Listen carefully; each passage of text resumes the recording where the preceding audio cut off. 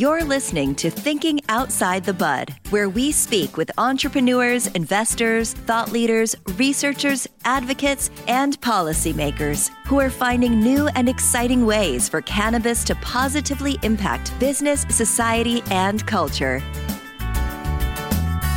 And now, here is your host, business coach, Bruce Eckfeldt.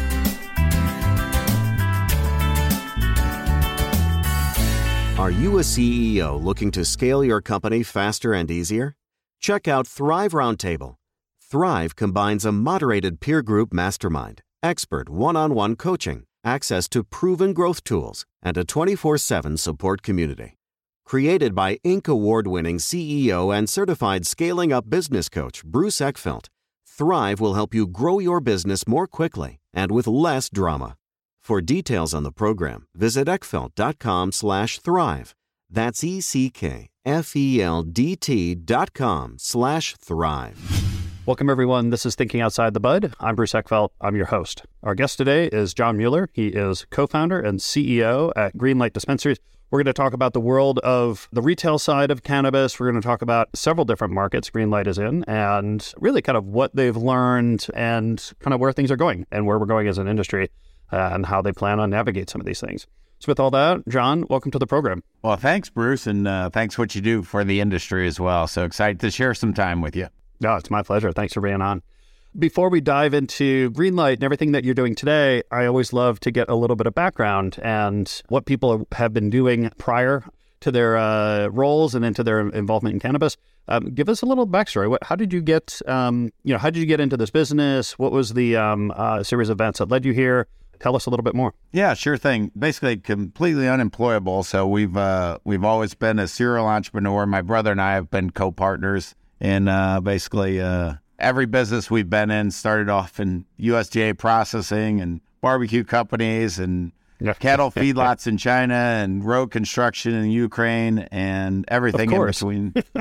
Everything in between. So we still have a road construction company. We've done some tech companies and basically, we love emerging markets, and that's kind of what brought us to the marijuana industry. And so basically looked at my brother's father-in-law was in one of the medical collectives in California, so we got to watch and go on rides to see what the impact is on patients. And didn't like the California market, happily, and stayed away from Colorado when all that was going on. And we went all in on Nevada. And partner with the Michael and Jenna Morton of the Morton Steakhouse family. And obviously his brother had Hard Rock out there and legendary status, entrepreneurially speaking. And so we partnered with them out in Las Vegas, and we're happily won 6 licenses out there, built up a 19,000 square foot dispensary, which was the largest in the country for a little bit until Planet 13 dwarfed us. Yeah, I remember that. And then also had over 300,000 square feet of cultivation space built out right outside of Las Vegas, another dispensary. And then we also opened 270,000 square feet back in California in the Salinas Valley area. And did that for about 3 years. And then Curaleaf came along and did a nice 9-figure transaction with them to take off both those assets. And so we had non-competes, and we came back to the Midwest where we were born and raised in St. Louis and both live in Kansas City now.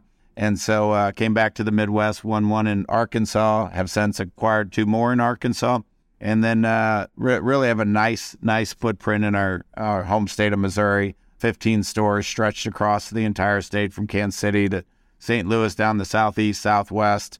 And that's turned into a real interesting market, which I'm sure we'll get into. Yeah. And then started taking it from there. So we started building out Greenlight to the other states from there. But the history of serial entrepreneurs, completely unemployable, have never signed the back of a payroll check, and going into an emerging market, which was real exciting. And now with the equities where they're at, is more challenging and interesting out there right now. Oh, sure. Lots of questions, but I'm curious, when you originally, I guess, got into cannabis, coming out of some of these other industries, and while, lots of, clearly interest and involvement in high growth kind of dynamic industries, what were the things that really, I guess, that you anticipated coming to cannabis that were going to be different or you were going to have to kind of figure out? And what were the things that were kind of surprises that maybe, other industries didn't really prepare you for in terms of what cannabis entailed? Yeah, I tell you, we have a broad background from, like crazy stuff. We're troubled asset workout guys, so we buy a bunch of crazy stuff from banks as well. And I tell everybody, I was like, cannabis is the most challenging business that we've ever been into. Like running a cattle feedlot in China, in the middle of nowhere in China, is far easier than the industry we're now in. So I think, obviously the regulatory issues, the politics that go into that, and, especially back in the Nevada days for us, where the banking challenges of not knowing if those payroll checks are going to clear, even if you've got money, because the bank shuts you down and you're leapfrogging from place to place and making sure the health coverage and not being able to do 401ks and all those things that you do in traditional businesses, all that coupled together, makes it really challenging. And then also, not coming from the industry before, going through some of the trials and tribulations and, what we kind of call our 1.0 version of our cannabis career here. You just didn't know what you didn't know. And, you bring in, the quote master grower that allegedly knows everything, and you find out maybe they don't. And everybody's got new widget and a new idea, and some of those are good and some of those are bad. So I think the unknown was the biggest thing. And even though we've had a ton of legal experience, ton of financing experience, but you couple all that stuff together, this is definitely the most challenging, and it definitely ages you in dog years in this business. Exactly. And originally you mentioned you looked at California, and it sounded like at least Colorado for a little bit. Look, what didn't interest you about those markets so much in the beginning, and why Nevada for your first venture? Yeah, I think limited licenses are our thing. And so when you looked at California and basically trying to put a 20-year genie back in the bottle, is very challenging, and still today is a very tough market. And you see most of the MSOs are evacing from that market in some way, shape, or form, or at least the big guys are. So I think, same thing in Colorado. If back then there wasn't really the application process and the number of licenses out there was, excessive in our opinion. So going into where you knew there was going to be X number of licenses, and if you won those, they had value from the get-go. And so you're building something that would have an exit strategy associated with it. So I think the limited license is kind of our shtick when you look across everything that Greenlight's doing right now. Yeah. And so when you went to Missouri, tell us a little bit again, what was really attractive about Missouri relative to some of these other states at the time for you? Yeah, besides the obvious that it's, home field advantage and we live here. And so traversing that is a little bit easier for us and keeping our finger on the pulse. But also, same with Nevada. It's a limited license. There's X number of licenses out there. And, that they are all going to do a certain portion of volume. You hope your stores do more than the average ones out there, which lucky enough we are today. But I think seeing that limited license out there, and when you go through an application process and writing those apps and showing your experience off versus, writing a check for $2,500 like the state of Oklahoma and you're in business and maybe you shouldn't be in that business. So, yeah. And as you've grown to some of these other states, what's been your kind of thesis, or kind of nuanced decisions around which states you move into, when you move into them? Are there any kind of triggers or things internally to your business or to the market that prompt that? Yeah, one, it's back to knowing the number of licenses that are going to be out there. So like a Mississippi right now would make logical sense for us, but we're slowly looking at that market because it could look more like Oklahoma, which is a market we would never go into just because, there's one on every block. You got 1,900 dispensaries out there, 20,000 cultivators, and no regulatory environment. So you got more black market coming out of there than anywhere else in the country right now, at least shipping to the Midwest. But it's these kind of getting in on the front end of these ballot initiatives and also legislative procedures that are going through to go in those states that have crafted a program around getting real operators in on a limited basis where they can build up a portfolio of assets and really invest in those markets in a controlled environment, which is, obviously we're betting on the fact that this should be a control regulated environment, tested, and we don't think state lines are going to open up anytime soon. So our bet is basically those limited license markets. So anyone that's kind of moving down that track, whether it's, North Carolina today, where they're crafting their legislation, Kansas, right across our border here. We want to be in those, and we submit in Alabama and Texas and Florida, and they have an X number of licenses out there is really the key. So you can go in and really invest, build beautiful facilities that are up and operational at the front end of that equation, instead of trying to go into these markets where you're buying licenses and having that dead capital on the balance sheet. Yeah. Well, I guess, how have you been capitalizing these businesses? Is this all through internal profits? Or are you taking outside money? Where are you getting that? Yeah, we've raised a very limited amount of money, and we've been fortunate enough. We're very frugal with our shareholders' investment, but we're only, I think, $25 million into our equation, and we've got 26 dispensaries up and operational, and 150,000 square feet, and another 10 dispensaries under construction. So we've bought some licenses, sold some licenses, and we're very, very frugal with our capital here. So mostly it's my brother and I are the vast majority of the equity on the stack today, and we like that position. And ideally, we're as we sit today, we're currently debt free, and which is very advantageous when the Yes. equity markets and you're now seeing some of these debt structures are going way up as we're seeing some defaults in our industry.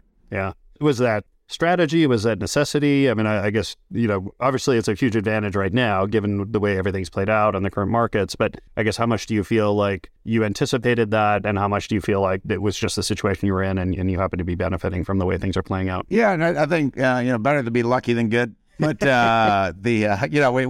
we took some of the wind off of what we did in selling Nevada and California, and brought that back to build up Greenlight. And we also had that infrastructure of people from those two assets that allowed us to get up and rolling more efficiently than others. But and we brought some of those partners from those previous investments out there and into Greenlight as well. But I think it's better lucky than good, and we just didn't want to have any big things hanging around our neck at high teens kind of interest rates that you're seeing out there in the cannabis industry right now.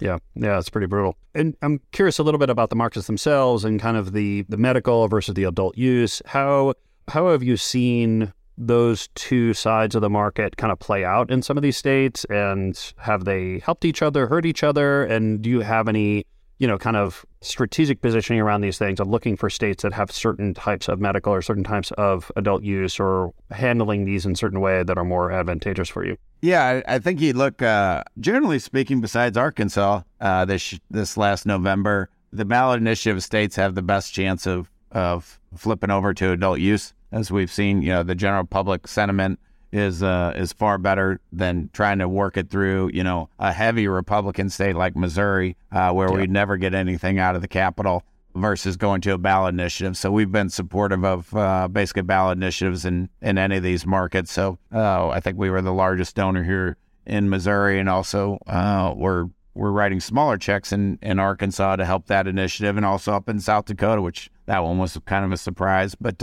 anytime you can be a part of the rule writing plan and making sure that we have a tightly regulated market in ballot initiative states, that's always the best. And then states like Kansas that are legislative states, and you don't really have the ballot initiative opportunity, you've got to go down and get a whole bunch of conservatives comfortable with the fact that getting it regulated and out of the black market is obviously the better answer than the current program, as prohibition is dying off as every year progresses. Yeah. And do you feel like that is working? I mean, I think we are pulling product out of the illicit market. I mean, what's your take on the dynamics between these two? Oh yeah, you can see it in like in Missouri, where we obviously just went adult use now back on let's see, what was that, February 3rd. Okay. And so you could see, one, obviously every person that was coming in the store, I don't believe that they were not consuming prior to coming in the store, and so.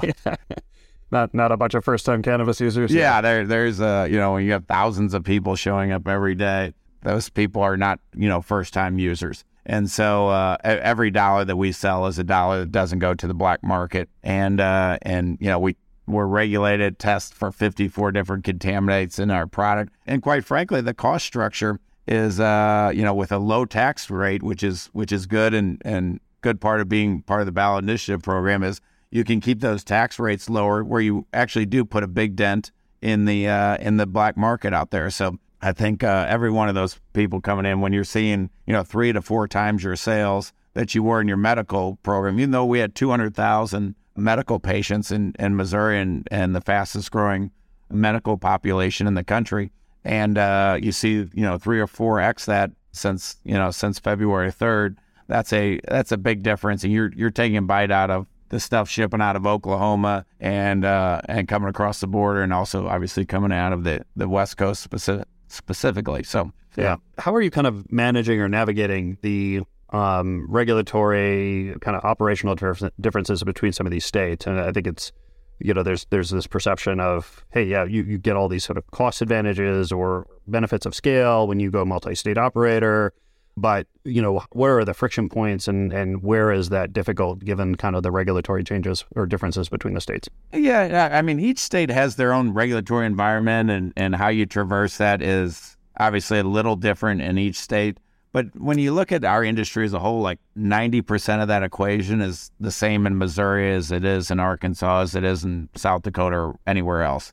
And so you get the bulk of that you can get the economies of scale, and then grinding on those little tweaks left and right. Some are a little tighter and they want a different vault, and you need to go in front of a cannabis commission versus submitting something on a form.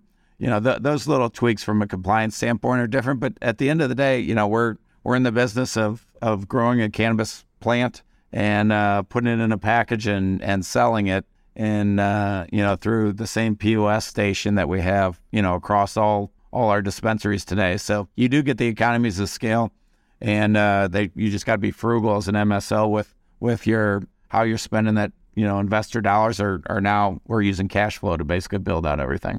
Yeah. And where do you strike the balance? I mean, I think you mentioned earlier in the program that your kind of bet is that we're not going to have a big federalization of the cannabis industry anytime in the immediate future. But how do you kind of balance the investing in infrastructure and facilities and things like that on a state-by-state basis versus, hey, I should really start anticipating that we could go federally legal, and I want to kind of centralize some of these things and not have to have 7 different processing facilities across different states, but I could have one, the service that, like, how do you balance the current situation versus a potential future situation when you don't really know the time frame, and it's like, where do you place your bets? How have you thought through that? Yeah, I think it depends on state by state. I think you got to be really cautious of not losing money betting on something that's going to happen in a decade from now. So I think putting too many dollars towards that master plan. Now, we do have in Kansas City, where I'm sitting today, we got 150,000 square feet, and I'm leasing another building that's 100,000 square feet that's attached to that. That can service a lot of Greenlight locations if those borders ever opened up. But I think it's going to be my kids that are worrying about that, not myself. So I just don't see that happening too often. It's more about servicing your entire infrastructure, and then also with a big footprint, partnering with other people that you're buying their products, they're buying yours, and you expand that wholesale business. So I think it's more localized, and we're surely not making any big bets that these borders are going to open up anytime soon. Yeah. Let's talk about products a little bit. Where have you found as being, I guess, the big kind of product categories for you? What big shifts have you seen? I mean, how have you kind of managed production and capabilities and kind of demand and putting things in the market on the product side? Yeah, well, we generally do the 80-20 rule. 20% of the products do 80% of the business, and we generally focus on those from our manufacturing and processing, some people call it, but and cultivation obviously is sitting at still at 60% of the equation today. Although now that we just went adult use, we're to a 50-50, which it took Colorado I don't know, maybe 8-9 years before it finally reached that 50-50 threshold. So I think the market's a little more astute, and also obviously if you have borders, it's a lot easier to basically bring a gummy versus flower that smells up your car somewhere else. Yeah. So we're about a 50-50 now in the state of Missouri, and you look at our Arkansas with a tightly regulated medical market. It's you're about 62% flower products. So I think you're seeing those more. But We have other people that white label Greenlight concentrates and things like that, but we generally focus on the 20% of the products out there that, as far as SKU count, that actually do the bulk of the business in the stores. Yeah. And I guess from a brand point of view, what have you seen kind of happening, or how has the market kind of evolved in terms of brand recognition or brands that are kind of being, in demand, that are doing well? How are consumers behaving around brands in the markets that you're in? Yeah, I think, quite frankly, I thought it would be quicker where a brand controls a lot more than it does, and it's more about their social presence and, basically getting out in the individual markets. I mean, so some people, they buy a Smokies gummy in Colorado or wherever, and they'll want to do that here as well. But it's not near as much as I thought it would be at this stage of the game, and as long as cannabis has been around. So, we do a marijuana farmers market where we try and connect the brand directly with the consumer, and it's a wonderful buying experience. But our thesis over time is that finally it will be closer to the alcohol industry, where you're buying the Tito's instead of the Grey Goose or whatever. But, we think the brands will win over the course of time, but it has not been as fast as I thought it would be. And I think it's just, all those brands getting their foothold. And, they don't want to deficit spend to build a brand, that's going to take another 10 years to be distributed. Yeah. Yeah. What have been some of the other, I guess, sort of operational challenges that you've had to face, or that as you've kind of evolved the business, big kind of milestones or big things that shifted for you operationally? Well, I'm mad as I sit today, as we ran out of product over Super Bowl. So that's my operational challenge as we sit today. I'll tell you, we were lucky enough to bring a lot of the people that were in our previous business. And so I feel like we're making less mistakes than others out there, operationally speaking, and upgrading facilities for producing better flower. And I think those, operationally is getting that stuff dialed in. And now we've had almost 2 years to do that here at our two largest facilities. And the quality of the product is much better today than it was back then. So I think you're always tweaking that. Whether you're in the widget business or the marijuana industry, I think. But I think operationally, that's been one of our challenges. And also, I look, we've done some redesigns just to handle the influx of additional consumers in the building, to add, lobby pickup windows and expand the drive-through lanes, and also like the vaults. In hindsight, I would build my vaults much bigger than I did previously when we were in the medical market. So doing those renovations and getting that flow down where you're focused on nanoseconds for that consumer coming in and out of the building, I think is critical. And you learn that stuff. Luckily, we made a tremendous amount of mistakes in our Las Vegas and California operations, and we're making less on this one. And I find it easier. That was relatively, that was 75 people that were working for me and out in Nevada as an example. And we're over, I think we're 410 or so that work for Greenlight today, and my life's much easier than it was back then. So it's I think all that stuff kind of going through Cannabis 1.0, and there's a group of us like that are kind of reloading. We sold off our assets to the Big Five, and a bunch of those previous founders that are kind of used to grinding on a daily basis on how their operation works. It's a lot easier on second round. So I think you see a bunch of people like us that are in that Cannabis 2.0 that can be good operators. Yeah. Yeah. How do you think the multi-state operator world is going to play out? I mean, we've got a couple of big ones. We've got a lot of these kind of, I'll call it sort of mid-size multi-state operators where, 3 to 5 kind of states and, significant operations, but, definitely a step down from these big guys.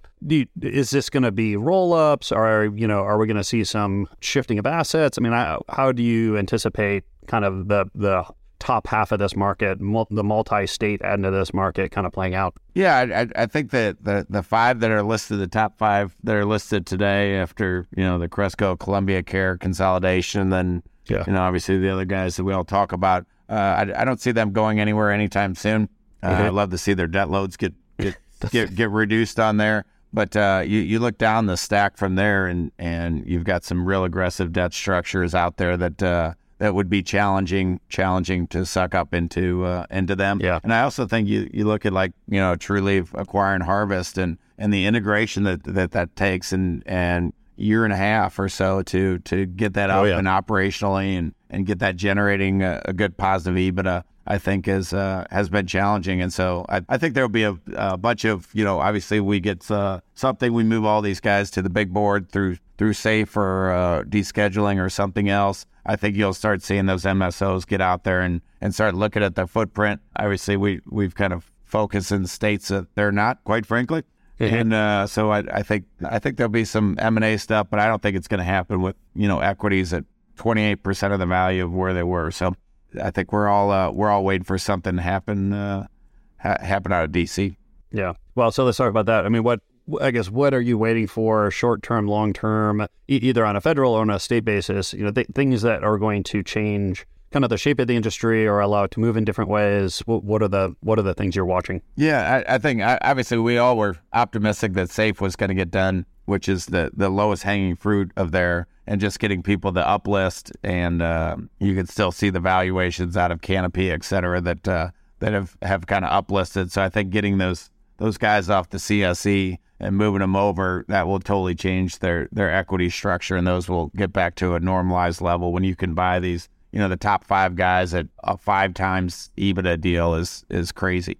So yeah. I think they're brutally getting beat up over that. And obviously, if we had a 280E change to get rid of that tax that's coming out to the entire cannabis industry, including myself, that's going to totally flip those P&Ls, and I think you'll start seeing dividends, et cetera. So I think obviously we've got to see something out of DC, and then I think everybody will kind of relook at how do they expand their business, and then I think they're going to look at accretive acquisition of groups like us that are making a decent amount of money, and that will be very attractive to find some kind of merger partner then. Yeah, good.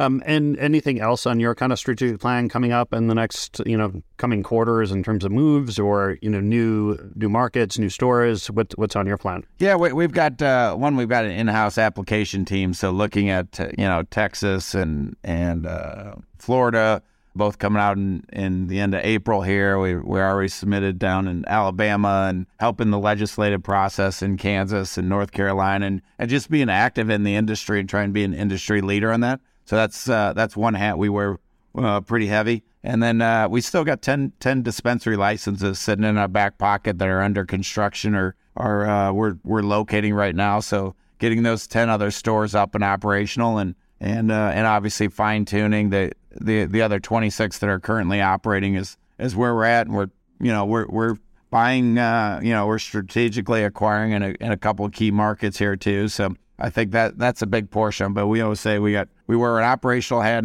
and a construction hat, because we're building the footprint when a lot of others are contracting right now, and I think that's a good play for Greenlight and our shareholders. Yeah, that's excellent. John, this has been a pleasure. If people want to find out more about you, more about Greenlight, what's the best way to get that information? Yeah, just Google John Mueller and marijuana, and for better or worse, I pop up there. And then obviously going to greenlightdispensary.com. It kind of gives you our footprint and what we've been doing. And I really appreciate your time on here and what you do for the industry. So it's been fun. Thank you. It's a pleasure. Thank you, John. I'll make sure all the information is in the show notes so people can get that. John, thank you so much for taking the time today. All right. Thank you. That's it for this episode of Thinking Outside the Bud. Be sure to subscribe using your favorite podcast app so you don't miss our future episodes. See you next time. You've been listening to Thinking Outside the Bud with business coach Bruce Eckfeldt. To find a full list of podcast episodes, download the tools and worksheets, and access other great content, visit the website at thinkingoutsidethebud.com. And don't forget to sign up for the free newsletter at thinkingoutsidethebud.com/newsletter.